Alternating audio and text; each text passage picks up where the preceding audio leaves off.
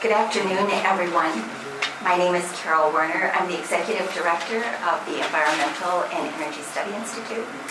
We are glad to welcome you to this afternoon's briefing on the topic of can the United States achieve a low-carbon economy by 2050? As we know, there have been many discussions around carbon technologies, carbon pathways, carbon questions. What does this mean with regard to thinking about overall greenhouse emissions?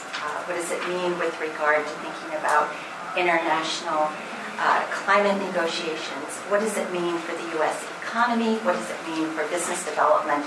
What does it mean with regard to domestic and also global competitiveness? So while on the one hand there is much discussion in Washington and around the country around these all sorts of related topics with regard to looking at energy, with regard to looking at our kinds of energy and policy discussions and looking at what this means for the future direction of the country and indeed of the administration. At the same time, there has been enormous work that has gone on across the country and across all sectors with regard to these important issues. There are also important trends that we are seeing domestically and indeed globally as we look at what has been happening as a result of companies and the private sector becoming ever more efficient, ever more competitive, as we look at the results of research, development, and deployment initiatives across this country, across the world, as we look at the growing investments among a number of nations in terms of their commitments with regard to the need to address R&D and the feeling that it is a very important part of their future. And all of these issues are things that are important for us to be thinking about, to be asking questions about.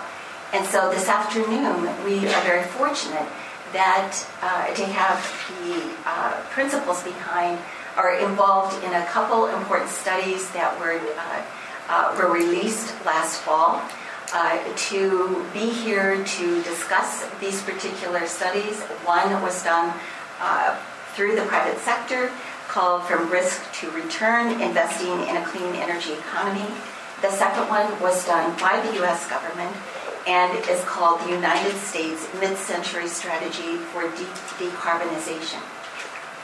So we are going to hear a discussion and presentations on these two reports from Dr. Carl Hosker and Dr. Noah Kaufman as they discuss the pathways that are laid out, the options, the alternatives that are looked at, that are examined closely within these two reports, the approaches made, and the kinds of alternatives that there are available.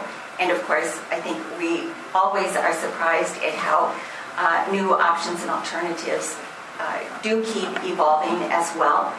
And I think you will find this to be a very provocative and helpful discussion as we look towards what are some of the pathways forward, what can we kind of expect as we start to dig into what kinds of options really are available, what are the trends that we are seeing, and it gives you an opportunity to ask questions about indeed what might make sense for this country and indeed our globe as our global partners as we move forward.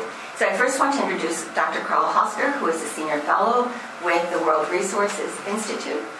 Carl is a senior fellow in WRI's Global Climate Program, where he is working on all sorts of domestic climate mitigation scenarios, and as well as looking at the social cost of carbon and also the very important issue of energy access. Carl brings decades of experience to his energy and climate work. He has been involved in both the legislative and executive branches. He's also been in the private sector in terms of research institutes, as well as with NGOs. He previously had served as vice president at ICF International, been the deputy director of the Center for Climate Strategies, and a deputy assistant administrator in EPA's policy office, and in the Clinton administration. And of course, I first ran across Carl when he was the chief economist for the Senate's Energy and Natural Resources Committee. Dr. Noah Kaufman is a climate economist also with WRI, and he is in the Climate Initiative.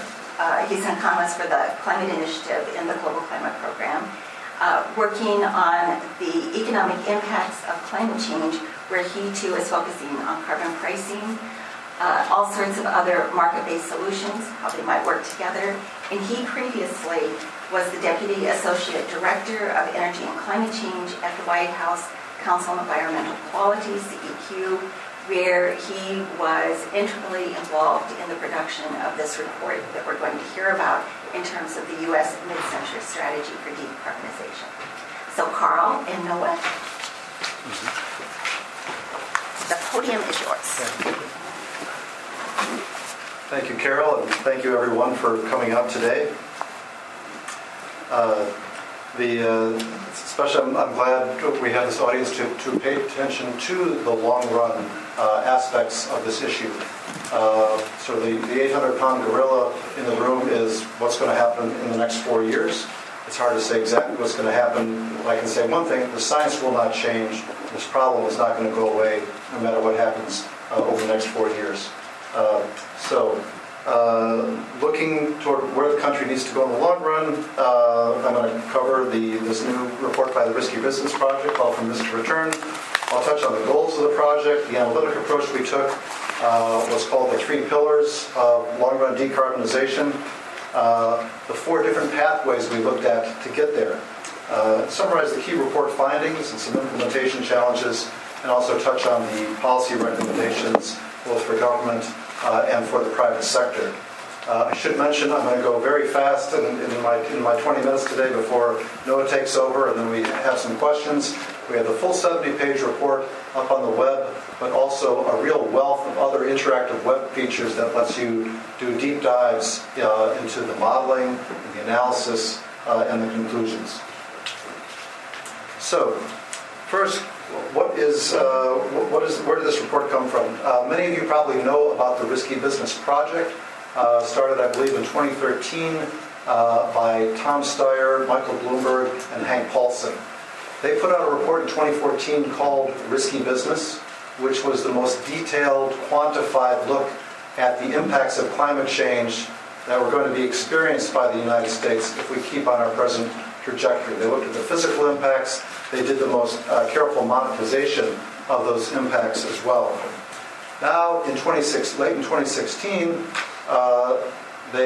we completed a report looking at the mitigation side. What do we need to do to address these risks? How can we transition the U.S. economy to a low-carbon, deep decarbonized economy? And very happy that they engaged World Resources Institute to lead this project, and we're very happy to help disseminate the results. As probably most of you know in this room, to seriously address climate change, you need to reduce greenhouse gas emissions worldwide by 80% or more. And so we looked at a scenario of where the U.S. would reduce emissions by 80%. Our report just looked at carbon dioxide emissions from the energy sector. It's obviously a broader task to tackle all greenhouse gases, and you're going to hear from Noah later how the U.S. government report looked across all gases. But the Risky Business report looked at just how do we reduce 80% of CO2 emissions from the energy sector. We asked, can we do this technologically? Is it economically feasible? Is it manageable to do that between now and 2050? And happy to say the answer was very positive, that this is well within our grasp, although, yes, there are implementation challenges to getting there, and we'll discuss those toward the end. Oops. The analytic approach we took was to use something called the Pathways model, which is a very detailed stock accounting and technology adoption model developed by a company called E3 out in San Francisco. It was also used a couple years ago in what's called the Deep Decarbonization Pathways Project, a consortium of institutes that looked at about 15 different countries and the paths they could take to a low-carbon economy. Our modeling used as a base case the 2015 reference case from EIA's annual energy outlook. We put together a total of 4 different pathways that could get us to that 80% reduction, which was a very important point, that there's no single path or single silver bullet that solves this problem, but there are multiple pathways we can take. And the model also has a deep richness not only in technologies and end use, but can also look at 9 different census regions in the U.S. to get a feel for how this could play out across different regions and their energy bases. Beyond the modeling using pathways, we also looked at a series of these in-depth discussion of implementation issues, which builds on previous studies in this area.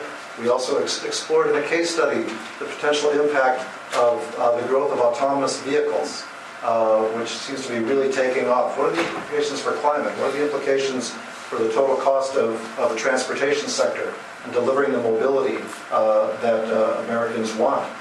And finally, we added some case studies on some of the early steps toward the low-energy economy. And again, you'll find these on the website. I think you'll find they are very rich in detail. So let me turn next to what we call the 3 pillars of decarbonizing an economy. These are true for our report. You'll see that they're true for NOAA's report and virtually all the studies in this area. What do you need to do to squeeze down carbon emissions? There is a laser pointer. The first pillar is that you need to switch as many possible end uses from the combustion of fossil fuels to the use of electricity or to the use of fuels generated by electricity, such as hydrogen. You can produce hydrogen using electricity, or synthetic methane. The second pillar is, if you're going to produce all that electricity and back out fossil fuels, of course, you'd have to decarbonize the generation of that electricity, turning to low or zero sources. And we have many to choose from. We have nuclear power, we have fossil power with carbon capture and sequestration, and then we have a plethora of renewable energy technologies, from wind to solar thermal to geothermal, and hydro, etc. The third pillar is, whatever you do, you need to be as energy efficient across all of these applications as possible. And so when we ran our model and applied these 3 pillars, we were able to take the current total energy use represented by electricity and take it from about 23% to more than doubling it to 51% of total end-use energy delivered by electricity, reducing the fossil fuel combustion. By switching out of carbon-intensive sources, we were able to dramatically drop the carbon intensity of generating electricity from over 500 kilograms of CO2 per megawatt hour currently to down to about 2 kilograms. And finally, on the energy efficiency front, we modeled pathways where we could go from using about 3.4 megajoules of energy per dollar of GDP and cut that by 2/3 down to about 1 megajoule. So those are kind of some of the big metrics on what the model was able to show if we changed our technologies and our fuel mix. So what does that do to primary energy use when you make those kinds of changes? In this chart, we show where we are now in 2015 on fossil use, non-fossil use, and the use of hydrogen and synthetic gas. And then the second bar is where we could be in 2050 under one of our pathways called the mixed resources pathway.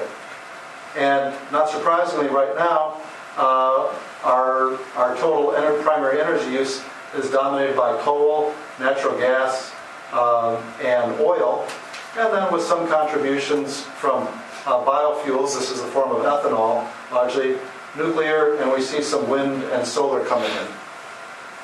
Well, when we apply the three pillars and back out a lot of fossil fuel use from various end uses, we can shrink coal use down to a very tiny sliver of what it is currently. We shrink oil use down dramatically because of switching over to electricity or hydrogen for in the transport sector. And then there's still a fairly big use of natural gas in the power sector with carbon capture, and also in certain industrial sources that cannot be switched to electricity.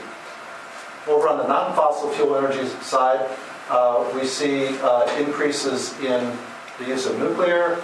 We see increases in the use of wind, solar, biomass, but here's switching out of ethanol into biodiesel, biogas, and more environmentally friendly sources that compete as little as possible with food production.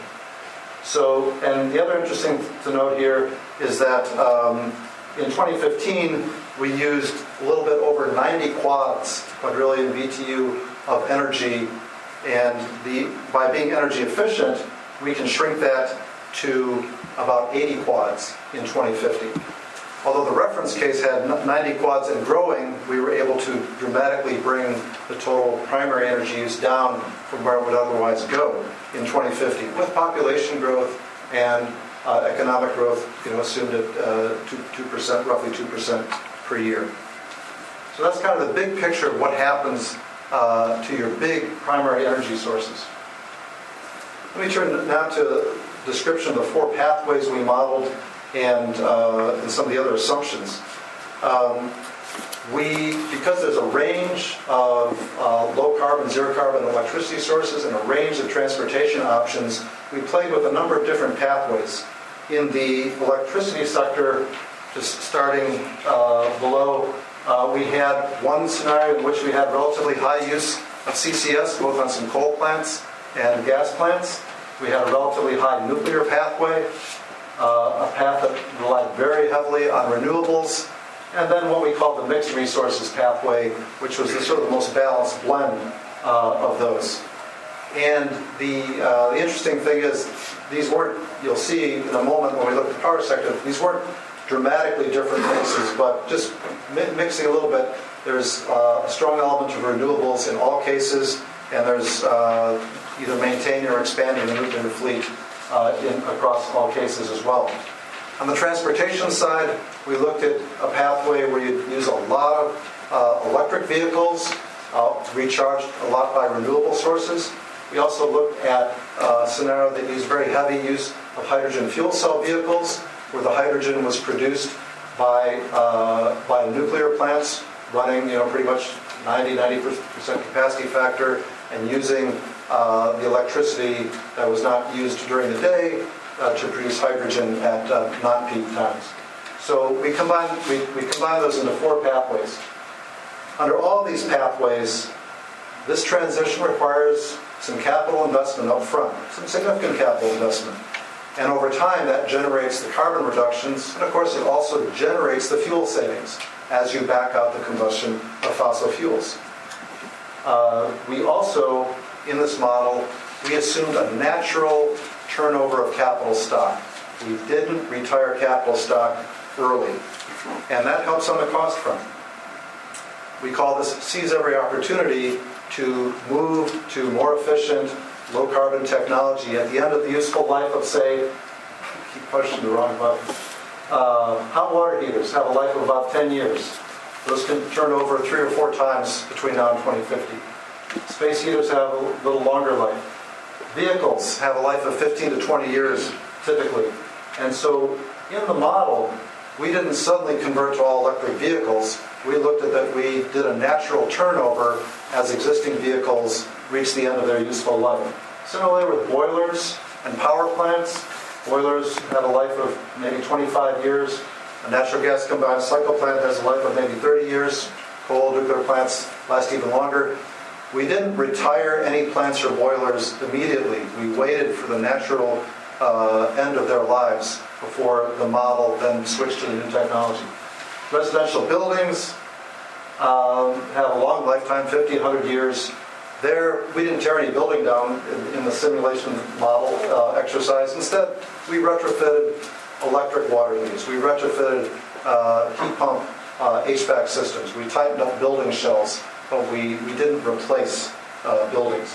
What that means is you keep your costs down. Of course, the flip side of that is your emission reductions will come in more gradually than if you had accelerated stock turnover. That's just a pure trade-off in this type of exercise. So now let me turn to what might this cost. The primary perspective we took in looking at costs is what are the investment needs of making this transition? What are the investment needs of doing a significant substitution of capital and labor for fossil fuel combustion? And this slide summarizes sort of a very, very top level number. Above the zero line here are billions of dollars, almost all of investment in clean energy technologies. Also a little bit of use of biofuels, clean fuels, mostly capital investment. Below the line are your fuel savings, backing out oil, coal, and in some years backing out natural gas. And then we present decadal averages. What does this cost actually in the 2020s? What are we looking at? 2030s, 2040s. So the interesting point brought up in the modeling is that as we get going in the 2020s, it would cost about $215 billion of clean energy investments per year. And then we'd have gradual fuel savings start to accumulate along the line of about $65 billion a year. We move into the 2030s, we're up at about $400 billion a year. 2040s, maybe $360 billion a year in clean energy investments. And here when the payoffs really start to come through, you get up to $370 billion of fuel savings on average in the 2030s, and approaching $700 billion of fuel savings per year in the 2040s. So the question, of course, is, these investment numbers, are they big? Are they manageable? Do they tank the economy? An important criterion to apply to that is how does this compare to the total investment in the economy? Right now we have about an $18 trillion economy, which we expect to gradually grow out to 2050. The portion of investment currently in our economy is about $3 trillion. And so when we think of a $200 billion increase in investment, when we're already spending nearly $3 trillion, it's a couple percent increase in the total investment. But even more importantly, let's look at the total economy. Investment in the total economy as a percentage of GDP ranges from about 15 to 20% historically. It varies up and down years to years depending on economic conditions. So if you boost clean energy investment upwards by 200 billion, 300 to 400 billion per year, you're boosting your percentage of the economy devoted to investment from 18 to 19, 19 to 20%.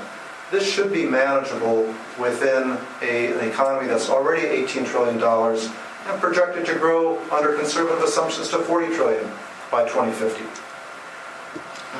Another perspective on investment is to think of the other surges that we've experienced in investment in different sectors.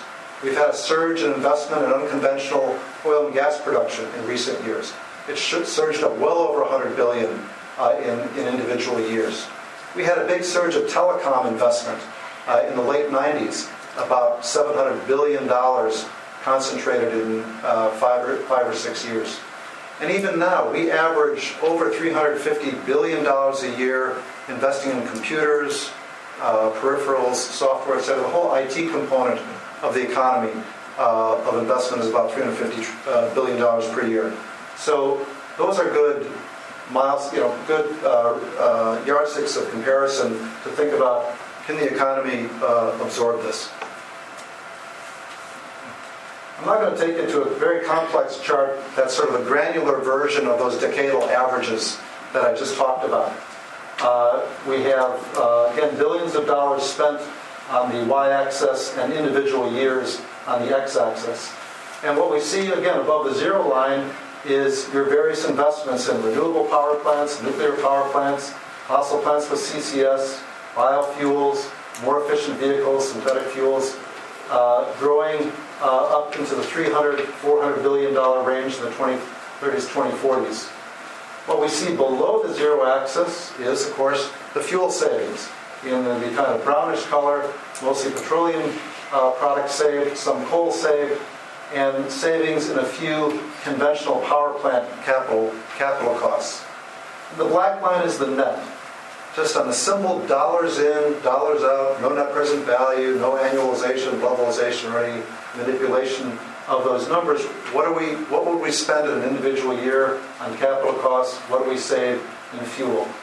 As you can see, it peaks out around $200 billion, $250 billion in the early 2030s, and then we get a very positive cash flow in the out years.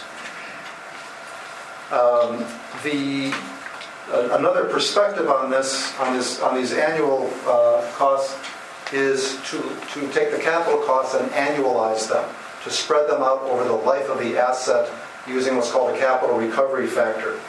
And this mimics a little bit more how certainly the flow of investment funds back to bondholders and equity holders over time, rather than just the straight dollars out the door to build a wind turbine or to build a nuclear plant.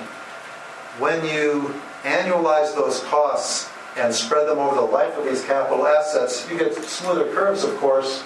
Again, here's all your clean energy investments gradually rising as capital stock turns over, and then your fuel cost savings looking very much like the previous chart, because these aren't capital costs, these are just pure savings flowing every year. And when you look at the net of those, again, it peaks about $300 billion per year in the mid-2030s, and that actually decreases to pretty much zero net cost by 2050. So here again, as your economy grows from 18 trillion to 20, 30 trillion, up to $40 trillion a year, can the economy absorb some added energy system costs of $200 or $300 billion a year as a way to address this externality? I think the answer is yes. The Pathways model is not a macroeconomic model that specifically projects GDP. It just projects the change in the cost of the energy system. However, in the literature, there's an interesting study that also takes the Pathways model output from similar scenarios and runs it through a macroeconomic model called the REMI model. And this study was done in late 2015, looking at a similar deep decarbonization study, and they found that on the employment front, not surprisingly, when you substitute capital and labor for fossil fuel, you generate a lot of construction jobs, with the model projecting up to 800,000 construction jobs by 2050. The flip side, of course, if you're going to phase out fossil fuels, yes, there are losses in the coal and oil and gas sector, with projections for those losses to reach about 270,000 by 2050. And I should emphasize right now that this study, and almost anyone who looks in this area, has the policy recommendation of doing transition assistance to communities that are affected by the transition away from fossil fuels. Overall, looking across all sectors, this study by ICF projected an additional 1 million jobs by 2050 and a small bump up in overall GDP, which again makes intuitive sense. You're importing a lot less oil from abroad. You're keeping that money flowing inside the domestic economy. You're substituting capital and labor for those inputs. This makes intuitive sense. I'm going to take a quick look at details in the power and transportation sector. What this graph shows is a reference projection for 2050, how we would have a mixture of oil and gas and coal, and nuclear and renewables by then under the business as usual, and what our power generation mix could look like under the four scenarios of mixed: high renewables, high nuclear, and high CCS. And what you see here is that in the blue you have onshore and offshore wind expanding moderately here, expanding very aggressively in the high renewable scenario, also moderately in these others. Distributed solar and utility scale solar in red and yellow, expanding across all. And then the role of nuclear plants expanding in the mixed resource scenario, keeping pretty much the same as reference case, expanding a lot here. All of this done in ways that meet load reliably, balance the system, retain some use of natural gas for load balancing. And the other interesting thing to note here is, of course, as you electrify the economy, you go from reference case up to higher levels of generation. That is the effect of electrifying as many end uses as possible. Taking a look at the transport sector, with a similar kind of graphic display, we have reference case on the left and then the four pathways. The first thing we notice here is one of our other pillars of low carbon economy. We can take transportation use from a reference case level of about 27 quads of energy down to a level below 15 by having much more efficient vehicles. And then with that lower transportation energy demand, we can use mixtures of hydrogen in the dark blue, or electricity in red, renewable diesel, and some residual fossil fuel use, particularly in aviation. We haven't found out how to fly a plane with batteries yet. Also some residual use in heavy-duty transport. But we explored different combinations of those three low-carbon fuels, or zero-carbon fuels: electricity, hydrogen, and biomass-derived fuels, to deliver the same mobility as would otherwise be delivered in 2050 to a growing population. So the modeling shows that this is technologically feasible, it's economically feasible within our economy, but there are still implementation challenges that need to be overcome. The first one, unsurprisingly, is that with the electrification of the economy and those higher levels of electric generation, you need to build power plants. You need to ramp up the rate of construction of power plants, in some cases 2 to 4 times what we've seen historically. That's a challenge. Combined with that, you also have to expand the transportation and distribution system. And again, there's both for plants and for wires. Sometimes there's siting problems, there's NIMBY problems, there's cross-state jurisdictional issues. This needs political will to overcome, but it's doable. The other thing, if we shift in a major way to electric vehicles, we have to look at other physical infrastructure changes, how we build out, how we make the transition, and do we use fast chargers? Are they at home? Are they at the workplace? Do we do battery swapping? All that needs to be thought through in terms of ramping up the use of electric vehicles.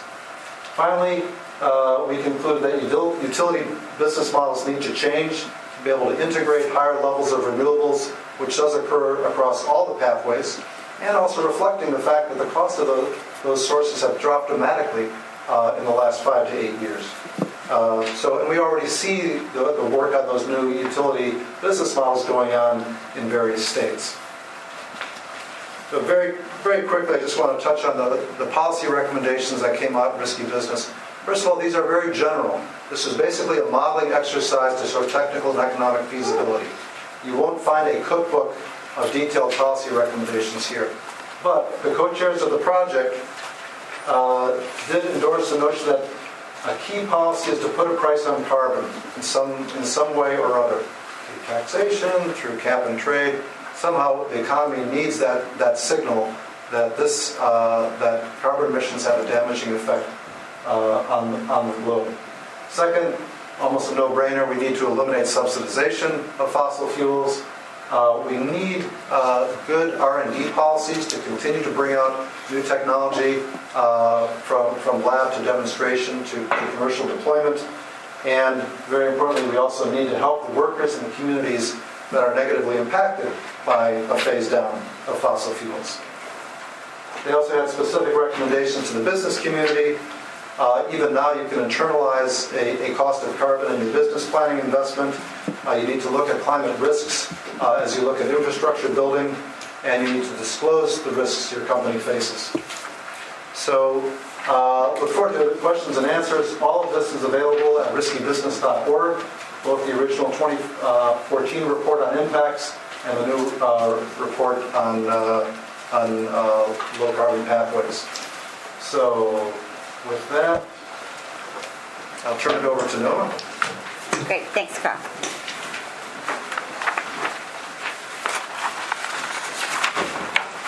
Great, thank you all for coming. Thank you to EESI and the Risky Business Project for organizing this, and it's just an honor to be here talking to you. I'm going to talk about national mid-century strategies with a specific focus on the United States mid-century strategy for deep decarbonization that I worked on last year. The parts of the Paris Climate Agreement that virtually everyone knows about are, number one, the emissions targets to 2025 and 2030, and number two, the long-term global temperature goals. Right, we're going to keep global warming constrained to well below 2 degrees Celsius. Lesser known in the agreement is the bridge between these two elements, and that is the invitation to countries to develop mid-century, long-term, low greenhouse gas emission strategies. Fortunately, countries have begun to take the Paris Agreement up on this invitation. Last year, we worked very closely alongside our neighbors in Canada and in Mexico, both in developing the strategies and then also releasing them together jointly at the COP in Marrakesh in November. Germany and France have also released their mid-century strategies, and other countries, many other countries, have committed to do so as well. Importantly, China and India, both in joint statements of the United States last year, have announced their intention to move forward with mid-century strategies. So the U.S. strategy was kicked off by President Obama in March of last year. That started a true interagency effort that included input by EPA, by DOE, by USDA, also by our national labs, which ran a model called the GCAM model, which was the source of some of the figures I'm going to show you later on. It's a comprehensive economy-wide model. Many of my colleagues at the White House worked on this project as well. Just specifically, Rick Duke, Emily McGlynn, Pete Hansel could all give this presentation better than I could. So, as you can see here, the mid-century strategy involves emissions pathways. These are strategies looking at how to not only achieve deep decarbonization, but to do so while meeting all of the growing demands on the U.S. energy system and lands, while also ensuring a thriving economy for all Americans. We developed 7 different pathways to 2050. In all of them, we looked at emissions, total greenhouse gas emissions by 2050 of 80% or more below 2005 levels. In our judgment, this is the range that the United States needs to be in to fulfill its commitment under Paris. So this was never intended to be a policy roadmap for the next administration, and it wasn't written that way. Of course, we do hope that as policymakers consider different policies in these sectors in the year to come, we hope the information we developed will be useful, both at the national level and at the subnational level, and we hope it will have a long shelf life, given that we are taking a very long-term perspective here. So we got a lot of different press when our report was released in November. There was one thing that I saw virtually every article mention, and that is that our report is long. So I won't have time to go through the whole thing today or even give you a full overview of it. What I'll do instead is give you what I think are 5 important takeaways that you'll find in ours and other mid-century strategies, answer any questions you have, and then hopefully convince a few of you to dig into our lengthy report. So I've listed the takeaways up on the screen here. I'll go through them one by one in a little detail. So the takeaway number one is that our current global emissions trajectory is not sufficient to achieve the long-term goals of the Paris Agreement. We need quite a bit more ambition. I think this fact is well known. I'm not sure it's known just how true it is. So I'm going to show you a figure here, one of many I'll show from the report itself. As you can see, these are global greenhouse gas emissions rising over time as we go through history. Here's where they may have been headed. This dashed line here is a successful outcome up to 2030 under the Paris Agreement. That is countries achieving their nationally determined contributions. And then these colorful lines heading toward zero, that's where we need to go in order to achieve the goal of well below 2 degrees Celsius. So this makes, I think this shows fairly starkly that not only do we need more ambition in our policies and technologies, we really need it before 2030, so we don't have to confront this scary kink right here.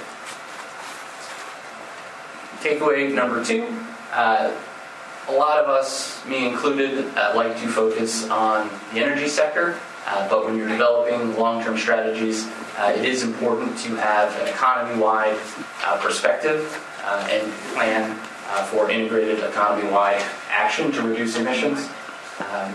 This figure will help me illustrate that point. These are emissions in the United States alone, total greenhouse gas emissions, historical on the left here, and 3 of our 7 pathways for 2050. Show 3 different ways to get there, all achieving 80% reductions by 2050. The blue bars here, that's CO2 emissions. That's primarily energy, and that is the bulk of our emissions today. And it is the major transformation that you can see between today and 2050. We talk about very similar pillars in terms of the energy sector that Carl mentioned in his report. Number 1, energy efficiency. Number 2, decarbonizing the electricity sector. And number 3, switching to lower carbon sources in other energy sectors. But as you can see from this figure, CO2 is not the whole story. You also have, in pink here, other greenhouse gases. That includes methane, that includes nitrous oxide, HFCs as well. And below zero here, you have our land carbon sink. So that's our forests, our soil that sequester carbon. So these are not an insignificant part of the story today. And if you look out towards 2050, you can see they become an increasingly important part of the GHG story, at least percentage-wise, over time.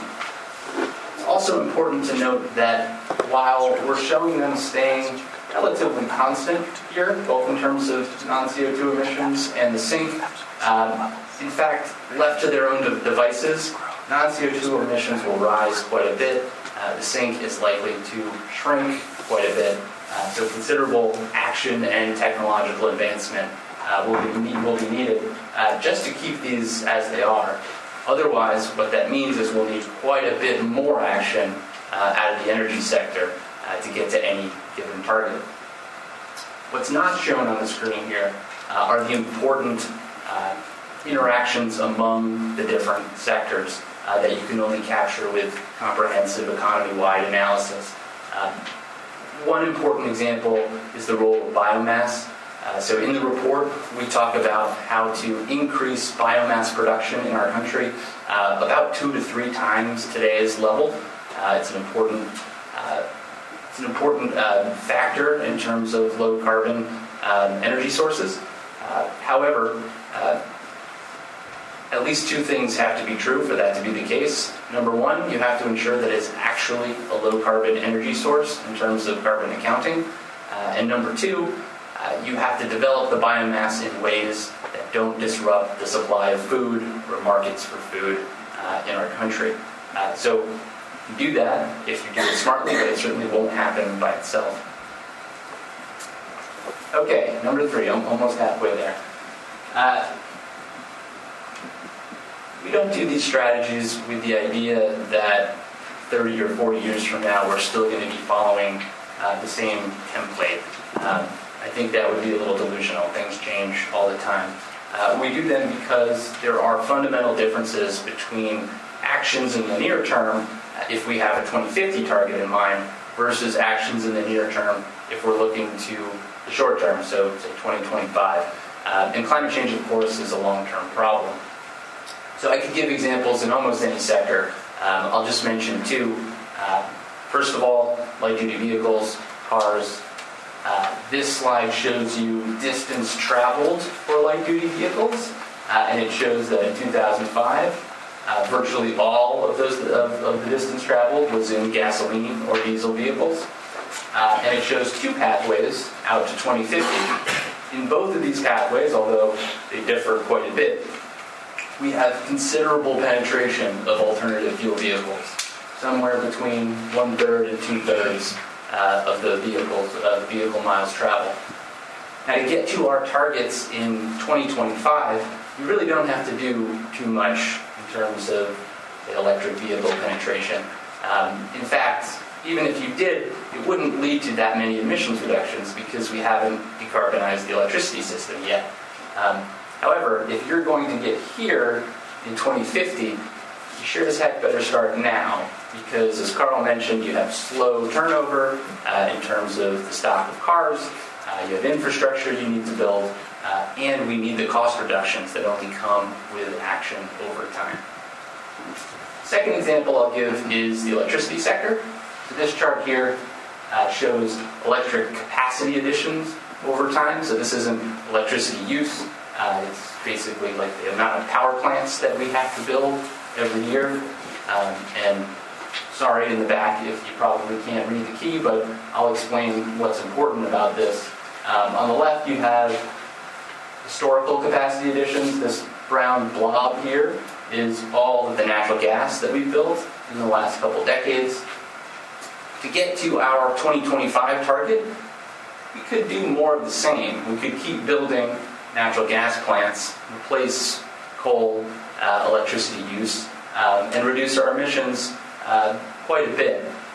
What this shows, and what all of our scenarios show, is that if you have a 2050 outlook, you still build maybe a little bit of natural gas, this brown on the bottom, but what you do a lot more of is build wind and solar, which are this white bars and the blue bar here. We're already building a lot of wind and solar. Actually, it's pretty remarkable. If you look at 2015 or 2016 combined, they're already outpacing new natural gas. But you can see the pace needs to ramp up even further to get on the pace we need to be. It also shows that we need to start building advanced nuclear technologies and other technologies like fossil fuel with carbon capture and storage, and potentially even biomass with carbon capture and storage for electricity as well. If those technologies are going to be available by mid-century, again, we really need to start now to bring costs down, improve social acceptance, and so on. I think that's actually a good segue into my fourth takeaway. I haven't told you so far that I am an economist. I try to hide that from people so maybe they'll like me in the beginning. But as an economist, I am professionally obligated to make this next point about economic outcomes of a low-carbon pathway, and that is the centerpiece of our efforts to get there, if we want a cost-effective trajectory, should be outcome-based policies and broad support for different technologies, different low-carbon technologies. So outcome-based policies, by that I mean something like a price on carbon that does not dictate where and when particular low-carbon technologies should be deployed. I'll give you one example of this that again is in the electricity sector. This is electricity generation, so actually the electricity that is used in 2050 for 4 different pathways in the report. And again, I apologize if you can't read the key, but what's important about this picture First of all, notice the electricity system is increasing quite a bit because we're electrifying a lot of the energy uses. Secondly, very little fossil fuels are left in the system in 2050, just a little bit of natural gas, but virtually the whole electricity system is carbon-free at that point. And then the last thing, even though we show 4 very different pathways here, all of them you'll see are very colorful. We are using geothermal, solar, wind, nuclear, hydro, biomass, and coal and gas with CCS. Some more in some scenarios and some less in some scenarios. We don't know exactly which of these technologies are going to be available 20 or 30 years from now. We don't know how much they're going to cost. But if we have something like a carbon price, and if we support the emergence of these technologies into the market over time, we don't need to know which are going to be available and how much they're going to cost to attain a cost-effective outcome. On the other hand, if we move forward only with a subset of technologies, we risk locking ourselves into higher cost pathways over time. Last point I was going to make here is about the virtuous cycle of ambition and innovation. All of the other figures that I've shown you today are just straight out of the report itself. This figure here I made specifically for this occasion, so you can hold your applause until the end. But the point that I'm trying to make here is that the more we act on climate, the more we're going to drive down the costs of low-carbon solutions, and that in itself will enable more action in the years to come. So that's what we mean by the virtuous cycle. Perhaps the best example of this in recent years is the progress in solar energy. So this chart shows on the bars here the cost of building solar plants in the last 6 or 7 years. Remarkable progress. Costs have come down something like 10 to 15% every year. And then you can see the line here is the increase in capacity over time, which has shot up in recent years. These go together. The more we build, the more costs come down. You could show the same thing for something like electric vehicle batteries. The point is that between now and 5 and 6 years ago, a totally different degree of decarbonization is achievable and cost-effective. And if we keep pushing forward, we should fully expect this to continue to be true 5 and 10 years from now. So I don't think we should confuse what it is we can model with what is achievable over time. In our judgment, we expect that if we do keep pushing forward, more ambition and more rapid pace of reductions would become available as the years go by. So that's it. Those are my 5 takeaways. The last thing I wanted to mention is that, so Carl and I are both at the World Resources Institute now. We are continuing to do work on this topic of long-term strategies. We'll be developing our own WRI guidance for countries as they develop long-term strategies prior to 2020. It'd be great to talk to any of you about that work or our reports, and I look forward to answering your questions. Thanks a lot. Great. Thanks, Noah. So thank you both, Noah and Carl, for walking us through these reports. And I must say, with regard to your point about the virtuous cycle and what we've seen, for example, with regard to solar and also wind, I would, just in terms of furthering that point of context, I would refer you back to a briefing that we did last month where Bloomberg New Energy Finance provided information just about looking at the investment that had gone into clean energy in the course of the last year and looking at those trends. And they are very, very robust and pretty startling in terms of how dynamic this whole universe is in terms of looking at investment, how quickly things can be absorbed, as Carl was also talking about the size of investment needed, but also what could be absorbed quite readily into the economy. So let's open it up for your discussion, your comments, your questions, while we have Noah and Carl with us. Any questions, any comments? Go ahead. Microphone. Okay, up here. Great, thank you. Hi, my name is Emily Shore and I'm with the Brattle Group. I have a question about your pathways model scenarios. I'm curious if you did a high EE or energy efficiency scenario or why you didn't, and I guess what high EE alone would get us to, maybe not 80% reductions, but what level by 2050? Mm-hmm. Yes, we did not significantly vary the levels of energy efficiency investments in buildings and cars and industry very much. It was really, as I described, the variation in electricity generation mix and then transportation fuels mix. But we were fairly aggressive on energy efficiency investments across the economy. But one could construct even more aggressive scenarios. It's possible. And actually, Noah, could you talk about what was the role of energy efficiency in terms of how your study looked at this? Sure. Well, like Carl's, all of our scenarios involved pushing on energy efficiency quite a bit because it is such a cost-effective option across sectors.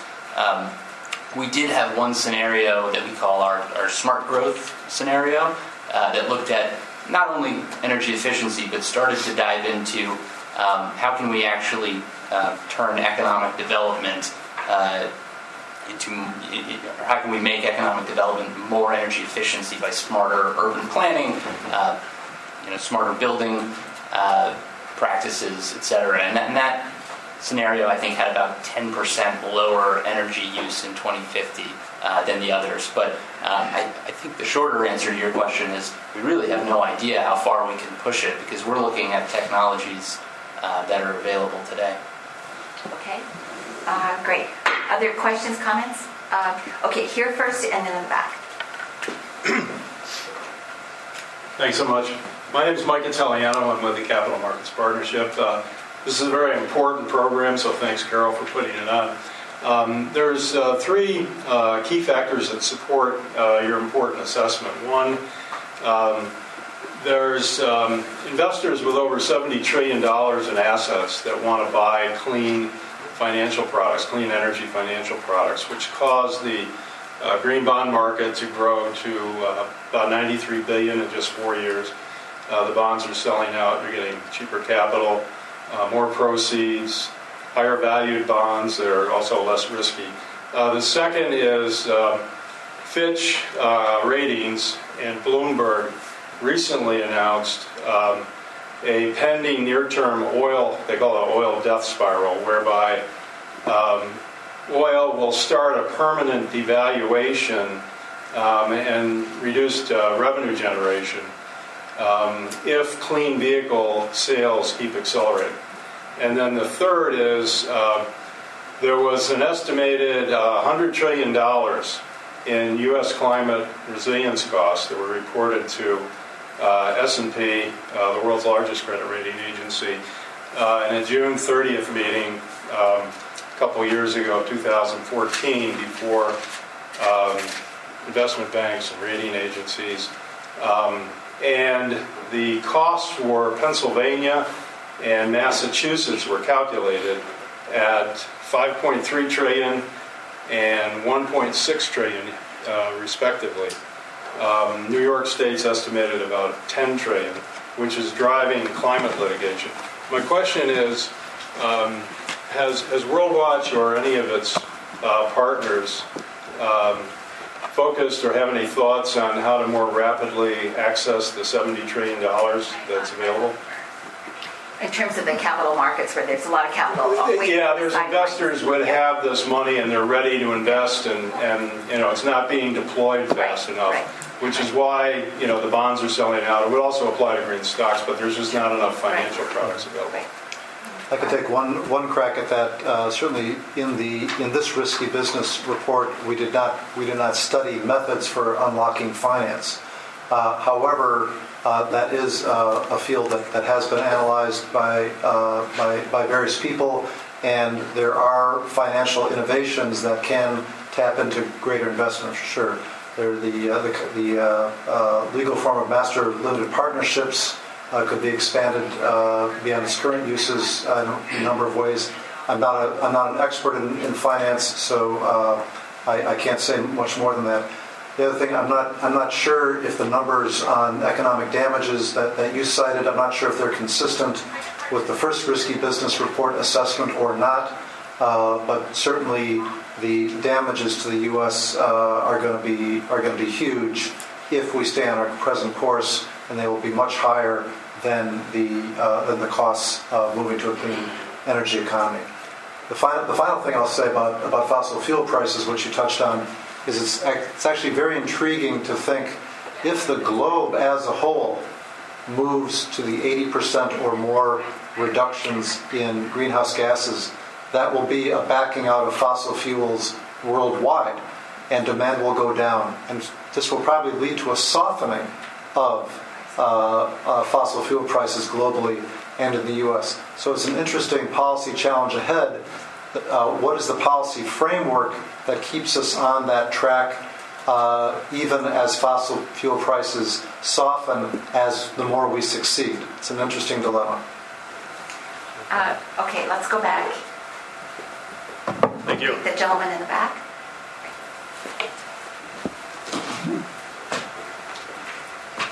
Hi, Mark Carr, private citizen. Interesting analyses. Thank you for that. I think that Dr. Hosker? I'm sorry. Hosker. I think you identified the difficulty of permitting for these construction programs you're talking about. I think you, at least in this conversation, you underestimate the difficulty of permitting by, you could have spent your whole talk on that, because I think this stuff will never get permitted. And the second, to my friend in the dismal science there, the thing that was so distressing about this presentation is that and the gentleman brings up on markets, is that you have technological innovation driven by policy and not by markets. And I think that anytime you go at that approach, you're sacrificing the greatest driver, and at the same time you're bringing in policy as a solution to market problems, basically, or maybe problems in other areas. But policy versus everything else is a really unfortunate place to land, in my opinion. Go ahead, Noah. Thanks for the question. Yeah, I would disagree with the characterization you made. We certainly think policy... The dismal science or something else? No, that one's right. The characterization of the report as relying on policy alone. I think policy certainly has a role to play in supporting innovation, but concerted efforts to invest in innovation, both from the public and private sector, have just as important, if not more important, roles to play. I mean, we see innovation all the time in the world around us, and we see a lot of energy innovation because governments like the United States and others have made concerted efforts to invest in, for example, solar energy in recent years. So if I gave the impression that it was policy drivers alone that were going to lead to this advancement, then I apologize. That's not what I meant. Okay, and I guess I would just add that I think in most every kind of analysis that I've seen domestically and also in terms of looking globally, that businesses as well as governments have talked about the need for a mix of policy and and business, that it's a combination of actions. Other questions? Over here? Just, could you wait for the microphone? Yeah. My name is Joel Clausen. I'm a private citizen.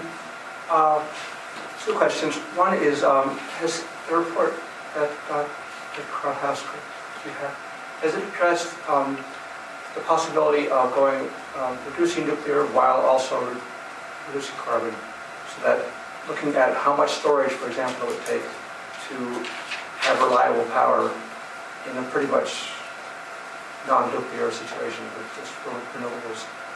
And is that even feasible? Is there enough geography to have that much water, batteries and so forth? That kind of question. So that's one question I have. And the other one is about mobilization of efforts to get something done about this in a timely fashion.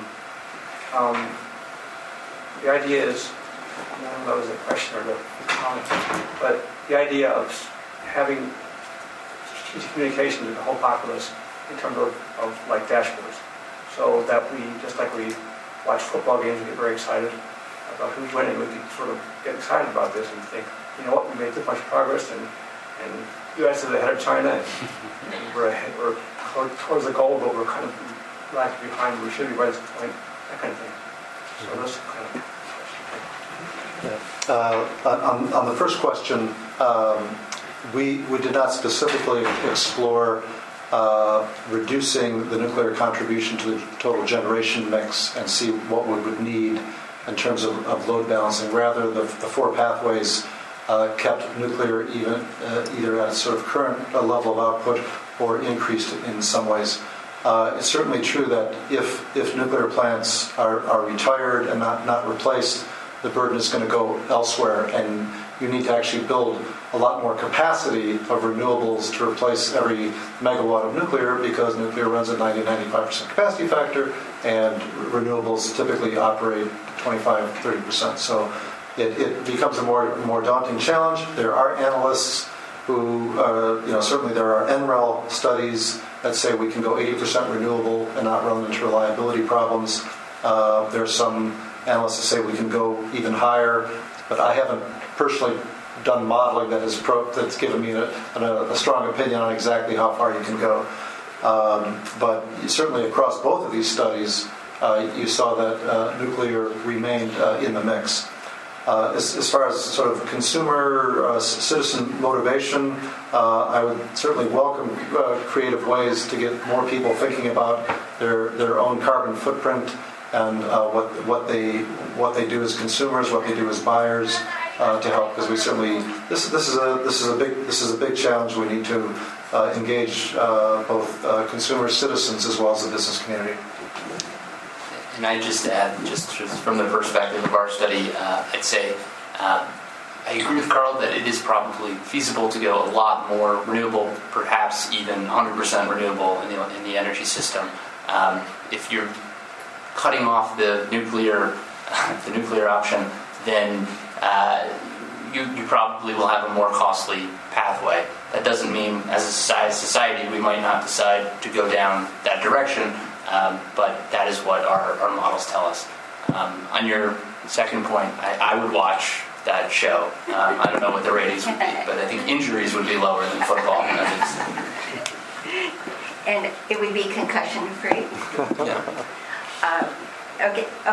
A question right here. Thank you.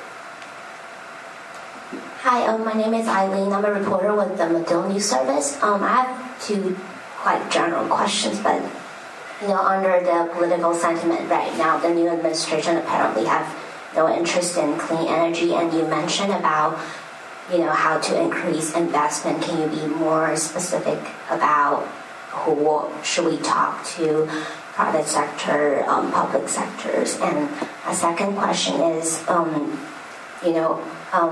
how the low carbon future might require a change of mindsets, even compared to the Obama administration? Sure, yeah, thanks for the question. So I think it could certainly require, or the change of mindset might be helpful for sure. What our studies are useful in showing, I think, is that we can do this without any radical changes. We do have the technologies available or nearly available today.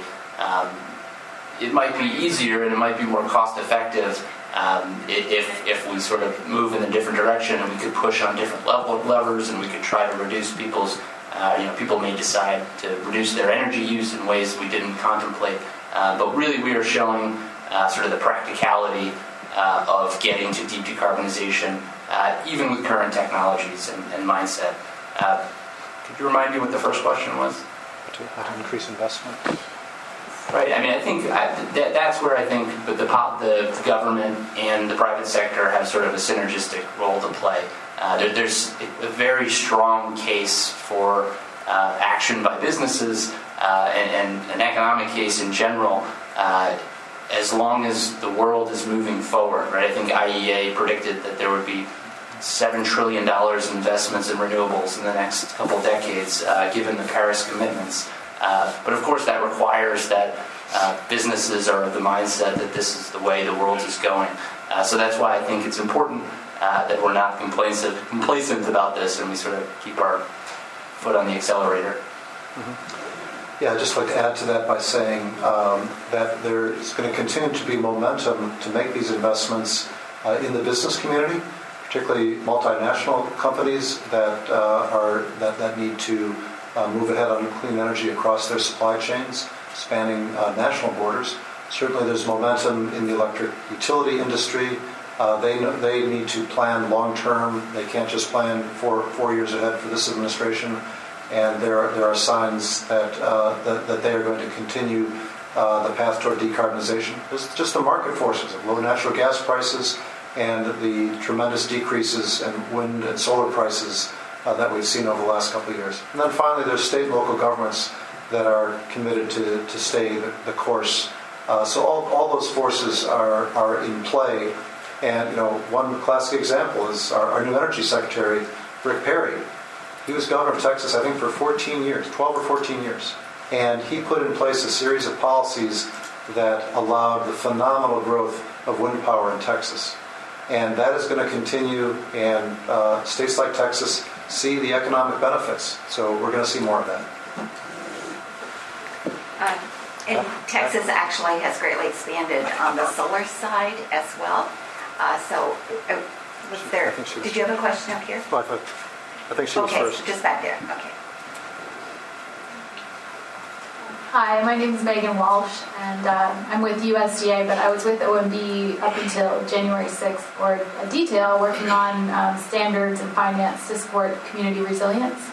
And I wanted to talk about your report in terms of where we are today and just sort of think about the idea that resilience is sort of a broad categorization of this as well, because even what Mike was saying about assets, I mean, if you start to look at financial risk of different types of energy sources, and then that being applied to various investment companies that are net zero, for example, having a lower risk, that kind of thing, as well as the health and safety factors of various forms of energy that a particular company is relying on for their production globally or in the U.S., etc. I feel like we could be moving in that direction with your report sort of combining the focus on carbon reduction, and sort of that would be a result of the market, as Mike was describing. And also that there are a number of programs in government already that provide funding for these sorts of activities. And at USDA Rural Development, for example, and there are a number of loan programs that support biomass, biofuel, renewable energy in rural areas. We've seen net zero hospital campuses, for example, that are doing this without our funding even. So I think that there is a mix of both policy and business efforts already happening. And I just wanted to introduce myself and let you know that I'm back in my agency, and if you ever want to reach out to USDA. So thanks. We certainly will, and WRI has a resilience program. I'd like to connect you with the woman who runs it. And I guess I would just also respond to your comments. I can think of sort of at least three forms of resilience that need to be sort of thought about, I think, in three categories. One is making both human infrastructure and even sometimes natural infrastructure more resilient to climate change. And that's really kind of the front lines, and I think USDA is doing work there, as are other agencies. Another form of risk that I think you highlighted was financial risk of companies having stranded assets in the ground. There are companies that are going to have to devalue stocks of oil, gas, or coal if this transition goes forward. They need to do things to manage that risk. And then I think the third kind of risk is sort of I guess maybe a financial stock risk of a company that's not in the fossil fuel business but is somehow otherwise exposed to what happens in climate policy or climate impacts. How does it affect their bottom line? So I think three different ones that that people need to manage in different ways. And it sounds like you're probably familiar with the first Risky Business Report, which has tremendous relevance for that first kind of risk and then the resilience we need to build to deal with it. I just wanted to thank you for raising the resilience issue because one of the things that ESI is doing is putting together a whole series of briefings on building a more resilient and secure infrastructure. And that gets to some of the points that Carl and Noah raised with regard to thinking about what that means in terms of overall physical infrastructure costs for cities and local governments that they are looking at and how to really reduce their risk. And actually, one thing I just wanted to mention too that follows up on a comment that I think you had made, Carl, is that we were also struck, it was a couple months ago, that Moody's had announced that they were now taking into their rating accounts that climate as a risk factor in terms of their rating service. And I think that is another important sign of the times as we look at this very dynamic, quickly evolving world. Other last questions? Okay, here and then back here. Thank you. My name is Nora Dallin from Congressman Lou Correa's office. And I was just wondering, you talked about local governments and state governments. I was wondering if you could provide some further examples of steps that those governments are taking to start implementing some of these changes or initiatives.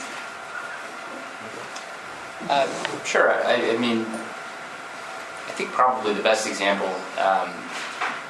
Sorry, did you say state or did you say local? Just local also. Okay. I mean, I'd say what's happening in California is probably the best example. I mean, it's probably the most well-known too. But they really have put in place a comprehensive set of policies with a long-term vision that I think you might disagree with exactly how they did it, but I think it's an important template they've set for the rest of the country. And then you have, I think, an increasing number of states and cities that are moving forward, particularly with wind and solar and energy efficiency, because they see the cost effectiveness and they see the growth in jobs in the solar and wind industry has just been astronomical in recent years, and that's of course an important issue for state and local politicians. So I think it's going to be really important over the next few years to keep pushing forward at the state and local level to make sure, because if the federal government does not continue to push forward, we can certainly survive a few years of a lack of sort of similar federal action that we've had in recent years, but it would help quite a bit if state and local governments took up the slack. I would just add to that, even on the local front, localities have a tremendous impact on kind of the shape and density and transportation options within their cities. Is single vehicle, single occupant car the dominant form, or do you, what kind of ride sharing options do you have? What kind of bus and mass transit options do you have? What kind of bicycle and pedestrian options do you have? All that will shape, of course, the demand for energy in that town, as well as affect livability. And also, local policy can be either friendly or unfriendly to distributed energy in various forms, whether it's micro-cogen plants or whether it's rooftop solar. You can be, friendly or unfriendly, and that's going to affect things at the local level. And Noah cited some examples at the state level. We talked about Texas. And I just want to take 1 second to ride my personal hobby horse, which one questioner echoed, is no matter what kind of fan of what energy source you are going to face obstacles to building anything these days. And I say that with all due respect to my friends in the environmental community, but sometimes if you want to site a solar plant, you got problems. Somebody's going to fight you. You're going to want to build wind turbines on or offshore. Somebody's going to fight you because they don't like the view or because they don't want the transmission line that connect the wind to the grid. You want to build a nuclear plant, you got problems. You want to build a coal plant with CCS. There is such such obstacles to build a natural gas pipeline, which you might need basically to keep your houses warm until we get something else, or you need a natural gas pipeline because you need the natural gas plant to generate when the wind stops blowing.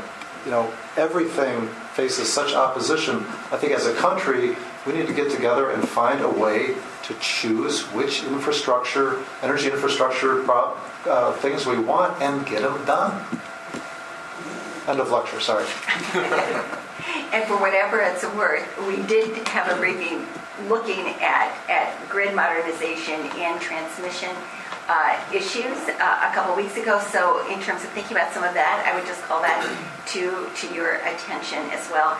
And we also have a briefing next Tuesday on the 14th on transportation and transit infrastructure. So I think that would be just right for you. There's one more question. One more question? Yeah. There we go. Hi, I'm Ron Munson from the Global CCS Institute.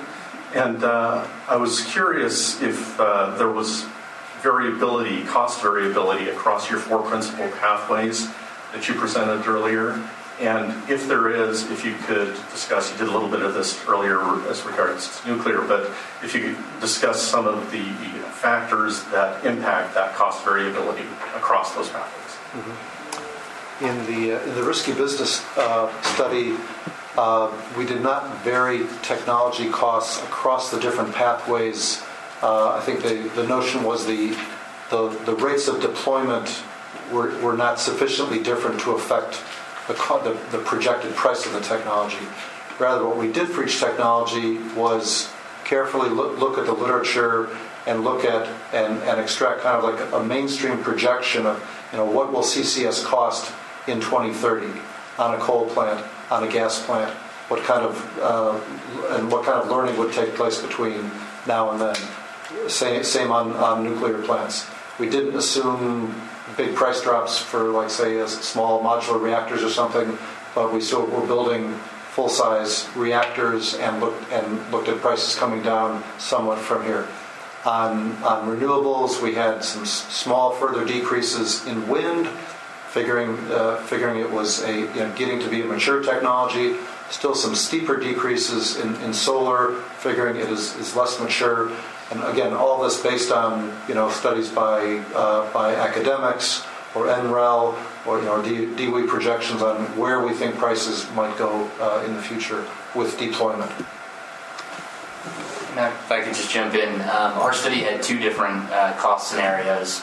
Both were developed on the energy side by the Department of Energy program offices that deal with the technologies.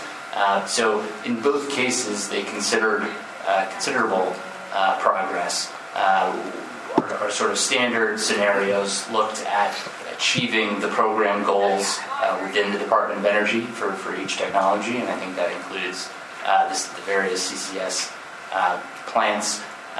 And then we also looked at one, we call it our Beyond 80 scenario, where we asked the folks at DOE, what would happen if your funding would considerably increase or there would be an opportunity to push even further than your current programs imagine. And that's where our other technological pathway came from. I think in both cases, This goes far beyond what you typically see out of the energy models. If you look at, for example, the Energy Information Administration puts out their annual energy outlook reports every year. These do not assume much other than sort of incremental progress in various technologies. So I think we end up with very different results than that kind of model does, because we are imagining a world where we are moving forward and moving forward successfully on technologies like CCS. Any last questions? Okay, well, I want to thank Carl and Noah very, very much for your presentations, and please join me in thanking them.